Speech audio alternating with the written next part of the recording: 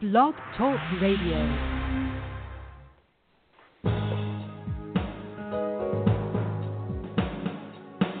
Welcome to the Neil Garfield Show, a presentation sponsored by www.livinglies.wordpress.com, GTC Honored, and The Garfield Firm, serving all 50 states with news and analysis of the latest bank scams against borrowers, homeowners, consumers, and investors, and providing legal representation throughout Florida.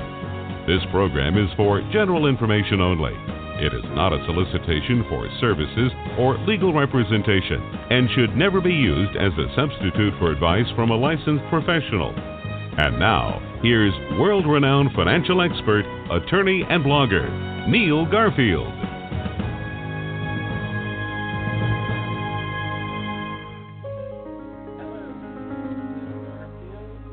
This is Thursday, June 8th, 2017.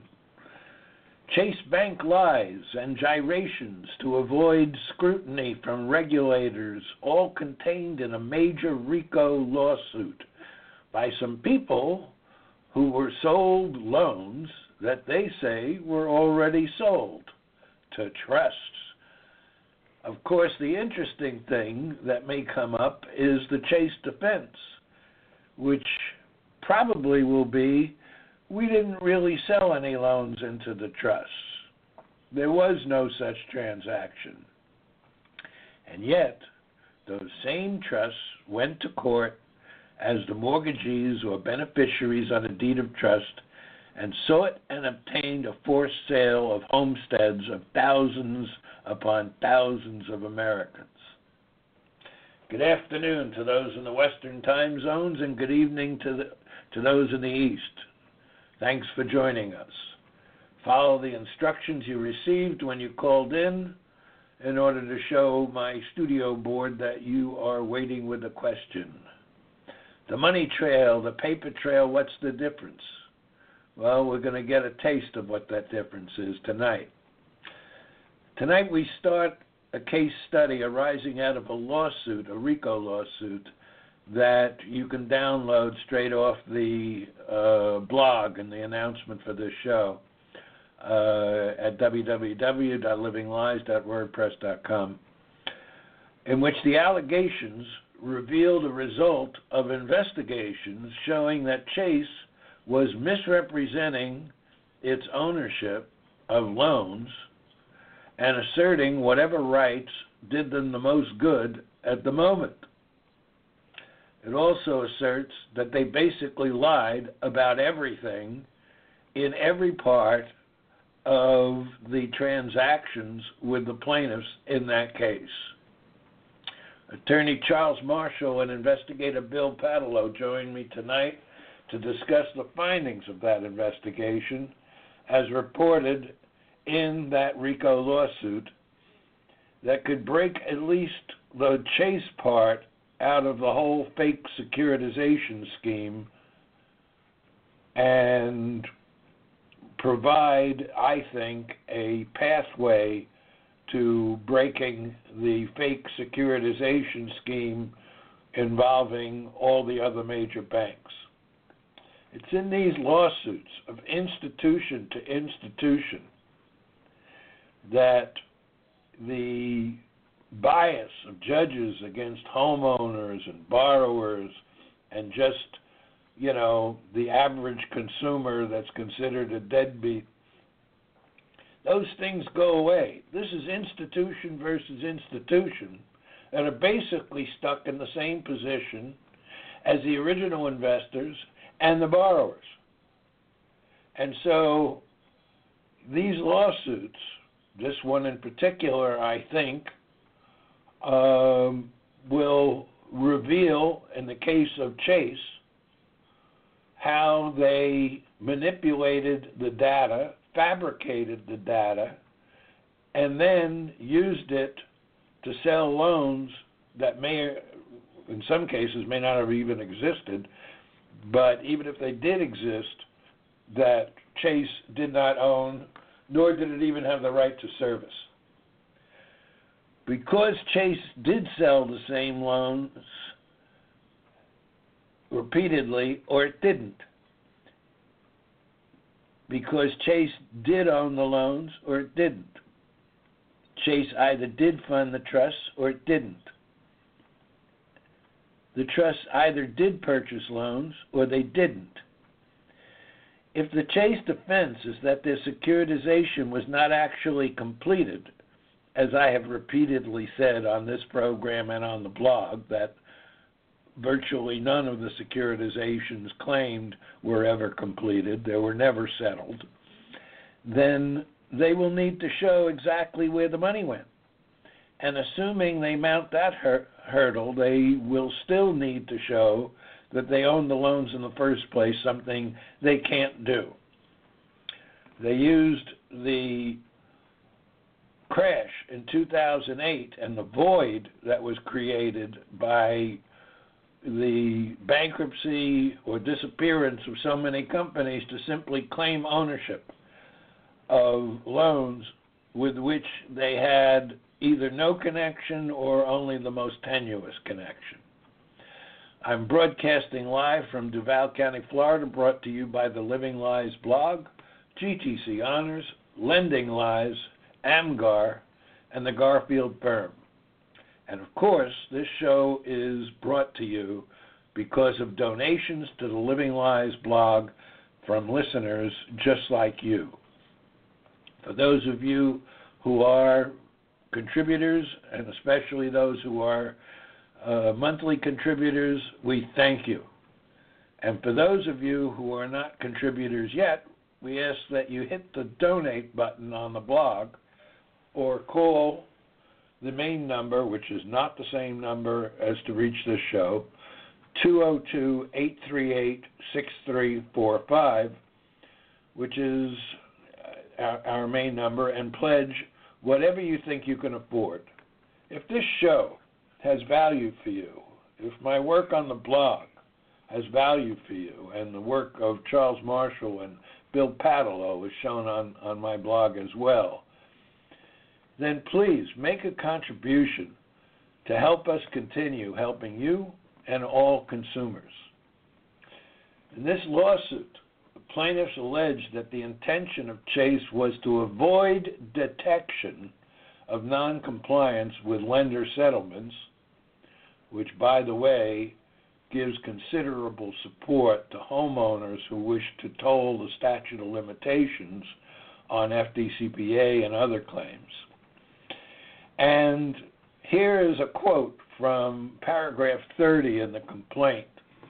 It says that since at least 2000, defendants evaded their legal obligations and liabilities with respect to the proper servicing of federally related mortgages, causing plaintiffs damage through defendants' misconduct from their scheme to violate, and then there's a list: the Real Estate Settlement Procedures Act, known as RESPA, the Truth in Lending Act, known as TILA, the Federal Trade Commission Act, known as FTC, the Fair Debt Collection Practices Act, known as the FDCPA, the Dodd-Frank Wall Street Reform and Consumer Protection Act, known as Dodd-Frank, the Equal Credit Opportunity Act, and the Fair Housing Act. Charles Marshall, attorney at law in the great state of California, welcome again to the Neil Garfield Show, co-hosting it with me. Always great to be here, as you know, Neil. Very much so. And Bill Padelow, once again, great to have you on the show. Since it was you, Bill, who dug. Since it was you who dug all this up about this lawsuit and gave me the salient points on it, which I have not read in its entirety. You probably have read more than me. How about you lay out the bullet points for us to discuss about this lawsuit? Well, surprisingly, this lawsuit has been available and online and talked about to some degree for a little while here, and it just kind of went underneath my radar screen, so I hadn't really been privy to it until earlier this week when I had it presented to me. So when these cases, I think you predicted early on, Neil, that at some point these entities were going to start to cannibalize on each other and turn on each other, and in those types of cases, that's where much of the information and all of this is going to come to light for all of us who have been investigating it and arguing some of these arguments for years. To me, reading this type of a case is like, being a kid in a candy store, because so much of the very detailed accusations that are being made in here play directly into what I've uncovered in all of my years of investigating and what I've been saying all along. And I was specifically looking at this case from the angle of the Washington Mutual Bank loans that were being a part of this suit. Obviously, Chase is accused of this behavior dating back to 2000 in the complaint, but I had more of a curious interest to really focus in on the behavior of these WAMU loans that they took over when the FDIC came into play.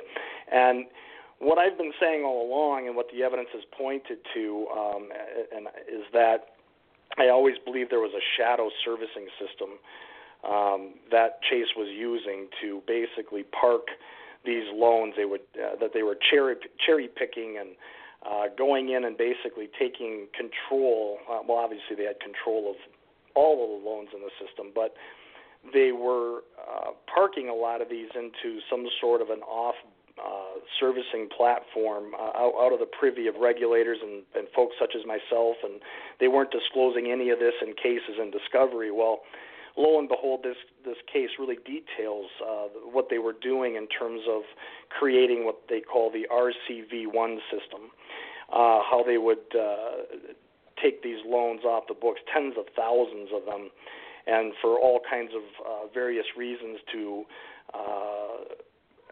get out of the purview of regulators and all kinds of sinister reasons as to why they were doing this. This is a real clear picture of that. And so it's really, really interesting to read these accusations about how, well, first of all, everyone who listens to this show or has been reading the blogs it's pretty clear the understanding that in the Washington Mutual situation that there never was any schedule of assets that the FDIC was aware of. No, there was nothing that ever shows what it was that Chase got in that purchase. So in the servicing systems, obviously that just gave them carte blanche to control everything in there and do the exact shenanigans that they're being accused of in this RICO complaint.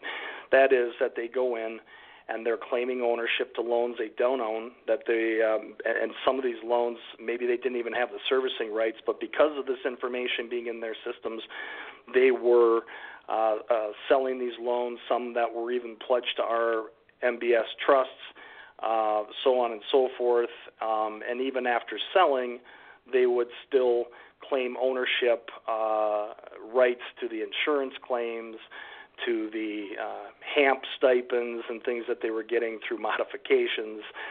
They were just, feeding from the trough here from every direction when it appears that, at least the allegations are, that the vast majority of these loans, the data, they don't have any of the collateral files, they don't have key information in there as to even borrowers' names, account numbers, even the notes, all of that sort of thing. So it gets really, really detailed, and there's a lot in here, and it's a very interesting complaint.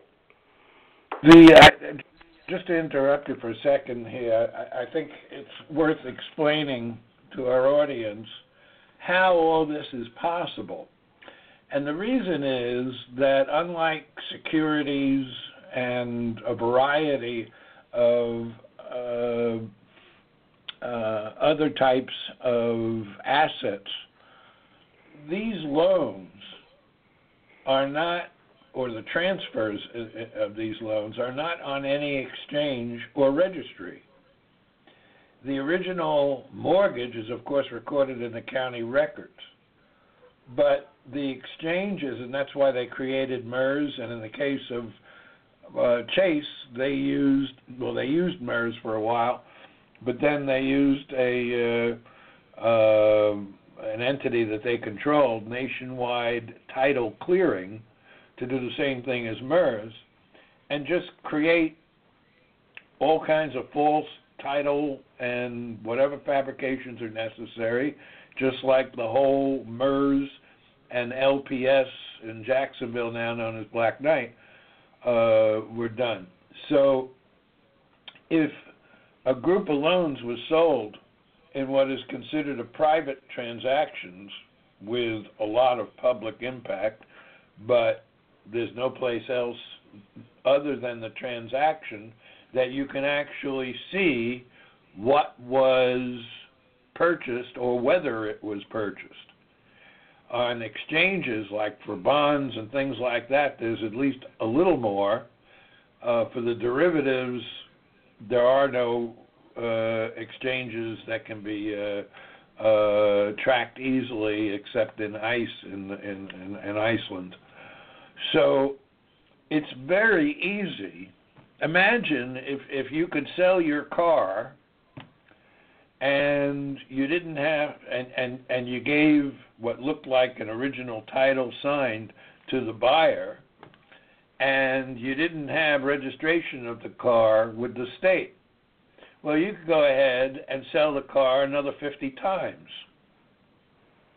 And then as people, maybe complained because when they started looking for the actual car, they weren't finding it, then you could settle with them for pennies on the dollar or whatever to keep them quiet until you get a lawsuit like this that says, we're not going to take it anymore. And what you find in this lawsuit is that these are companies that enter the picture between the time of you have the original so-called sale of securities to investors where the securities are issued by empty trusts, and then you have the so-called loan closing where the note is issued in favor of a payee who has nothing to do with the loan of money. And then these entities that are in this lawsuit are the people who sought to buy loans in the secondary market. Those are the people who don't have a stake in maintaining the status quo. They want their money, and they intend to get it. The investors, the managers of those funds, have a variety of reasons of not wanting to reveal that their entire portfolio of mortgage bonds is probably worthless. And of course, the borrower screams that they're dealing with people who are not their creditor, have been largely ignored. But these people are also institutions, these plaintiffs, and they're being heard. And I think they're clearing the way for homeowners. Charles, what do you think of that? No, I agree with you completely on that. Because one of the things that could happen from this lawsuit is it could create a leading wedge to allow consumer borrower lawsuits to go forward. One of the advantages of having this be an institution-to-institution lawsuit, though frankly the plaintiff institutions are Davids to the Chase's Goliath. I mean, I did a little background research, frankly mostly limited to the internet, regarding this case, and it's striking how the attorney who's bringing this case, yes, you can see he's got really solid experience in the area of law implicated here. He was an assistant U.S. attorney, which makes him a prosecuting attorney for more than 10 years. And he handled a number of these types of complex business litigation issues. So at the front end, this is right up his street anyway. But when you bring this type of suit, I mean, Chase is at the very top of the pyramid on the other side. I think our listeners know that as well as anybody. And there's some major causes of action that have gone through here related to fraud and negligent misrepresentation. And I believe the reason those are going to go to trial of the 9 causes of action, I mean, there are potentially others also, but those are definitely going forward. And I think the reason they're going forward is because there's some really blatant fraud going on here. I mean, the allegations center partly around the claim that Chase was coordinating for the sale of these tranches or buckets of loans, which you can sell them off in the dozens, hundreds, or thousands. It's not clear from the pleadings whether these were sold off in the dozens, hundreds, or thousands in terms of the plaintiffs here. But I don't think these institutional plaintiffs here are big players. I think they're smaller, more middleman, intermediary type institutions. Right. And they basically thought they were buying first lien mortgages with bona fide checklist for everything, including the borrowers, including their financials related to the purchase. None of that was provided. It was all smoke and mirrors, and these weren't even first lien mortgages, and the borrower is not even connected to some of these mortgages. So it's really outright fraud, and that is going to trial. So that's a huge, huge deal in what's happening here. I mean, this creates, as I said, a leading edge, a wedge for borrowers to bring similar suits. Now, of course, we're going to be dealing with standing issues when we bring these suits. But the very fact of this going on is a big plus for our side. Well, one thing I want to point out, and from a forensic standpoint, is, and I thought there was a real incriminating portion of this complaint, talking about their Fortrax servicing system application, and that's the acronym for their foreclosure tracking system, which is their automated system for loan default tracking, loss mitigation, foreclosure processing, bankruptcy monitoring, that sort of thing. And Chase is being accused here of providing data that they would put into this system, that they would cobble together to try to make it look like it was a legitimate loan data tape with all of the right characteristics and information on a borrower's loan. And they even call it a Frankenstein tape of data here that they would create. And just patchwork of information that they would put in there just to accomplish whatever they were trying to do in the sale or in some proceedings or whatnot. And as long as I've been investigating and looking at discovery documents coming back on WAMU loans that Chase would claim ownership of, or those WAMU loans that Chase would then assign to players like PennyMac or this LSF9 or all these other different entities, is that when you seek the loan history in the servicing platform, because Chase and WAMU were using the same MSP servicing system platform even at the time WAMU failed, the data and the screenshots should be consistent, dating back to the original time of the loan being entered in the system.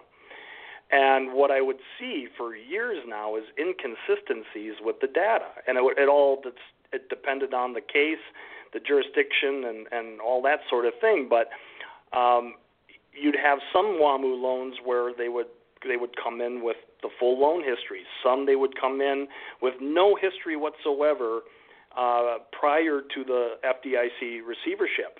And you would say, well, how can you claim to have a WAMU loan if you have no servicing information of that loan coming from WAMU?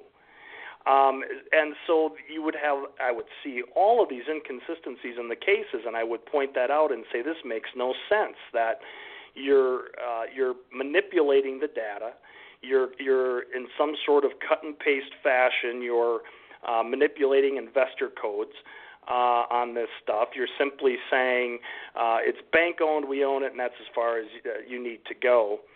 And the accusations that are made here, the very detailed ones, are very clear and of what they're doing, and that's exactly what I've suspected all along, is that they're cutting and pasting and cobbling together servicing records, and therefore the next time a witness comes into court claiming on a WAMU loan, for example, that they're the servicing rep and the witness and they have personal knowledge based on business records, boy, I'll tell you, this is a good one to try to blow that one out of the water in terms of the validity of this data and where it came from. And what I see here is what we knew some years back, which was that Chase pulled out from the systems that were being used by the other major banks, namely Mortgage Electronic Registration Systems, MERS, and LPS, DocX, etc. And they replaced it. They replaced MERS with a Nationwide Title Clearing Company as a parallel tracking system, because it was only by creating that company and using it that they could manipulate the data. If they were relying on recorded documentation in the county records, they couldn't manipulate the data because it was right there.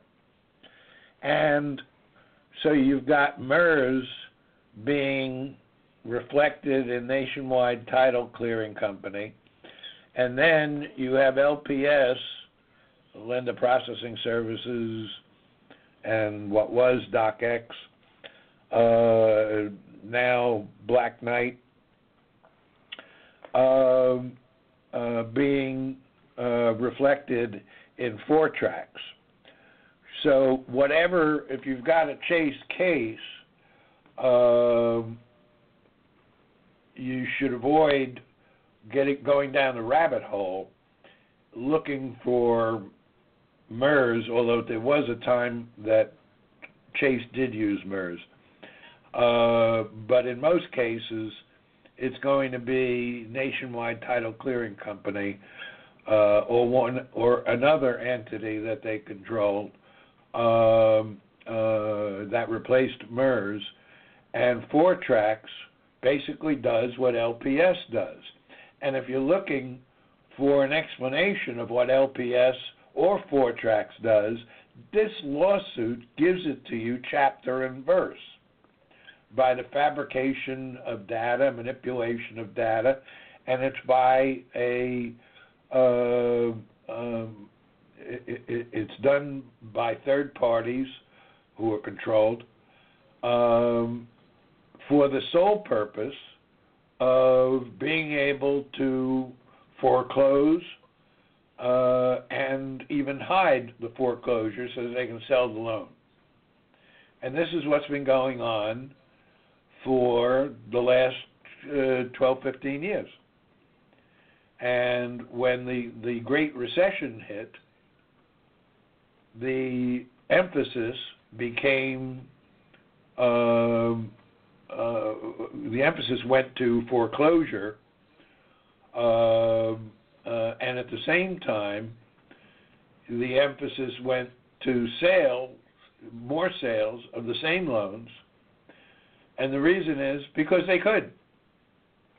And the regulators were completely asleep at the switch, and as a result, the almost impossibly complex crash that happened in 2008 has been compounded by subsequent multiple sales of so-called pools of loans. And Charles is right here. that these players, while they're institutions, are small, relatively small players. There's only $300 million involved in this lawsuit as potentially compensatory damages. Maybe there's punitive damages as well. But these players are in a unique position to come in as institutions that are not trying to get out of a debt or get a free house or whatever. They just want what they paid for, and Chase can't give it to them because they frankly don't own these loans.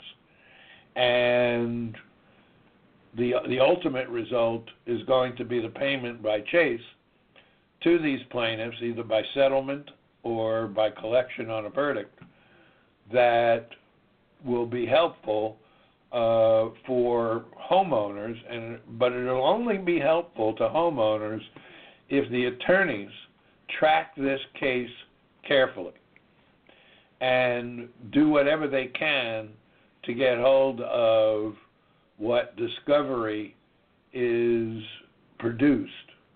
And generally you have to get that from the attorney involved for the plaintiff,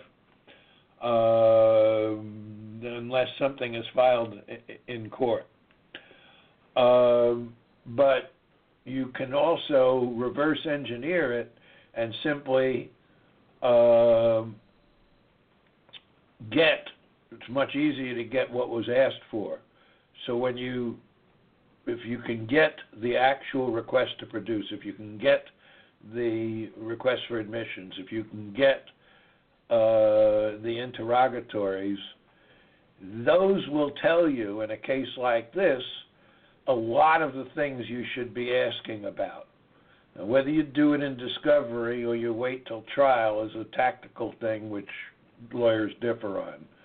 But if you really want to understand this, then by all means I would say study this case. So, Bill, what do you see at this time as the effect of this lawsuit on your further investigations in connection with other cases? Well, obviously it helps, and I've got a trial coming up next month. At least we're on schedule for that, dealing with a lot of the issues of the WAMU Chase loans, and we're going to trial because of many of the theories, opinions, facts, and evidence I've put forth thus far that ties into this complaint right here. But when you mention that this suit probably or inevitably is going to settle, I mean, most cases do. They don't want to get exposed on a grand scale. But cases like this, when you have hypothecation fraud and clear evidence of selling loans you don't own, is synonymous with a giant Ponzi scheme, and that's really what's going on here. The argument when people have been going into courtrooms now for years, and the judges, even to this day, say, well, you took out a loan, you owe somebody the money, and I don't see anybody else standing here in the courtroom today seeking to enforce it. So, the closest party is the one standing here. I'm going to grant it to them. Well, the reason, again, and I've said this before, that in these situations, the reason why no other potential, the real investor is likely out there and does exist, is that they're still being appeased and paid behind the scenes every month through advances and all kinds of other things, to the point where they don't know that they should even be there trying to defend the collateral that's being threatened in a foreclosure proceeding. And so homeowners are not protected whatsoever. You have the Ivanova decision in California when they said, listen, people don't owe a debt to the world at large. They owe it to a particular party. Well, that particular party most often is becoming more evident that they just don't know who that is. And in some ways, the debt really is owed to, if there is a debt, to the world at large to some degree. It's the investor community, the people that put up the money way back yonder, but those parties are clearly unidentifiable. But moving forward, I'm hoping that this case is going to bear more fruit, that some of the documents that I've been looking at in the docket are going to become unsealed at some point. There's an awful lot of sealed stuff in this case that Chase doesn't want the world to see. And I think there's going to be a lot of evidence that's going to hopefully come out of this at some point, and others. I'm predicting that we're going to start seeing a lot more of these cases, and like any Ponzi scheme, they eventually come and die and come to an end. They can't go on forever, and we might be in that 6th, 7th inning here, but it's going to come to an end, and it's not going to be pretty. I agree with that. And Charles, just to raise a point we talked about, I think, last week, it's cases like this where you need massive resources to do a large-scale investigation that basically price the individual homeowner out of the litigation market on cases that the homeowner could win if they were able to perform or hire people to perform the investigation work necessary, but which very few individual homeowners actually have those resources. And at the risk of hitting a sore point for some of those listeners here, who I'm identifying, I think this cries out for mass joinder, because we can't get class certifications in the current under current rules. It's almost impossible. So the only thing to do, in my opinion, is mass joinder. And the problem there has been that there have been some well-intentioned and some not so well-intentioned efforts to do mass joinder as simply a business venture.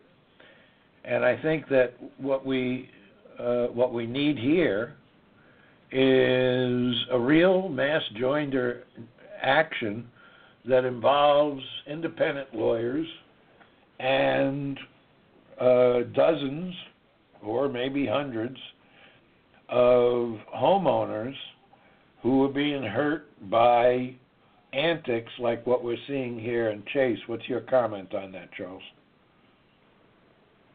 Oh, I can see a mass joinder as being not only an effective way, but possibly the only way that we'll get traction in the real world to try to vindicate all the consumers and borrowers who have suffered similar machinations related to Chase. I mean, Bill Padalo has been tracking these Chase issues related to the merger with WAMU years ago. He's been tracking these for years, and this is kind of one branch in the New York, area. And the interesting thing about this case is that I am sure there are tons of consumers and borrowers in New York who are impacted by this. And I think that that's one venue where a case could be brought, because particularly if this case, even if it ends up settling, just with the causes of action that have gone through, the biggest hurdle in New York or California or anywhere else is going to be standing. But a lot of the other predicate issues in this case, I think, will be establishable, and I think we can establish them. And for California, Northern California is still a venue for joinder cases that has not seen much activity at all. Joinder activity in California has been mostly confined to Southern California. There have been issues with that.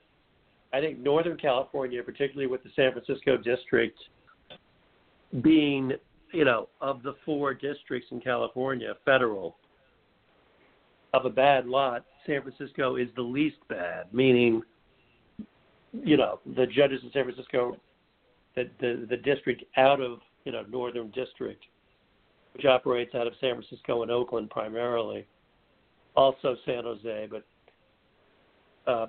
San Francisco and Oakland are really the big players there. Bottom line, what I'm trying to say is that you as a borrower, you as a consumer will be able to potentially get real traction with a joinder case in Northern California.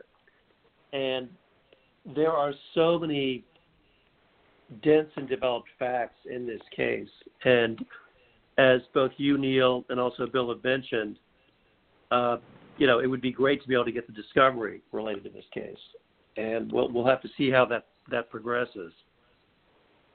But somebody else asked.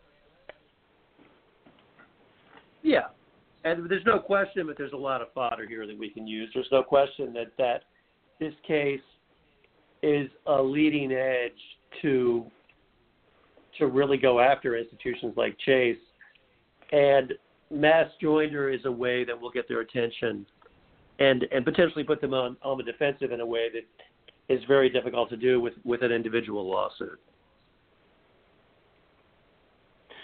Yeah, before I forget, Neil, there's a document I'll send over for the listeners that you can post as a follow-up. But I was kind of surprised. They actually name a lot of borrower names in this lawsuit, and there's a list of loans that are the subject of the disputes in this case we're talking about.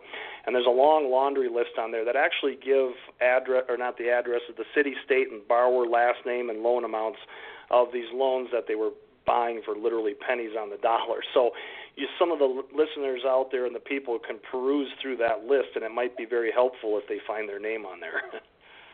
Okay, I'll post that for sure. You send that over to me. And let me say real quickly, I know we're coming up to the end of the program, but just the listeners understand, this is a business-to-business deal that went south here. I mean, basically, Chase knows they're carrying all this bad paper where they don't have the bona fides on anything, not even as to these being first lien mortgages. And they're trying to pawn this off and rip off, a significant institutional player. And that player, in fact, several players have pushed back and sued them for several $100 million. I mean, this is what this is about. This is Chase almost doing a sort of version of money laundering where they're trying to sanitize really bad deals, really bad loans, really bad securitization scenarios, and get it laundered through somebody else picking up the pieces and selling it to them as if these are all, due diligence confirmed first lien loans, which they are not. Yeah, they're just replaying the whole beginning of the securitization fraud and Ponzi scheme. I mean, they never intended to take that money and put it into the trusts and have the trust buy existing, properly underwritten loans.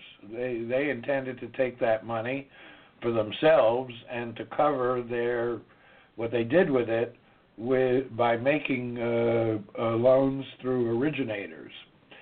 Well, that's all the time we got for this week. Taking off next week. We'll be back in 2 weeks. Thank you, Charles Martin. You're quite welcome. Thanks for listening to our broadcast. We hope that you tell your friends about us and let them know that there is hope and help in this financial crisis. Tune in every week to The Neil Garfield Show for free information and advice, and visit our blog daily at the LivingLies blog. We provide support services, the latest strategies, analysis, expert consultations, testimony, and declarations to use in your battle against the largest economic crime in human history.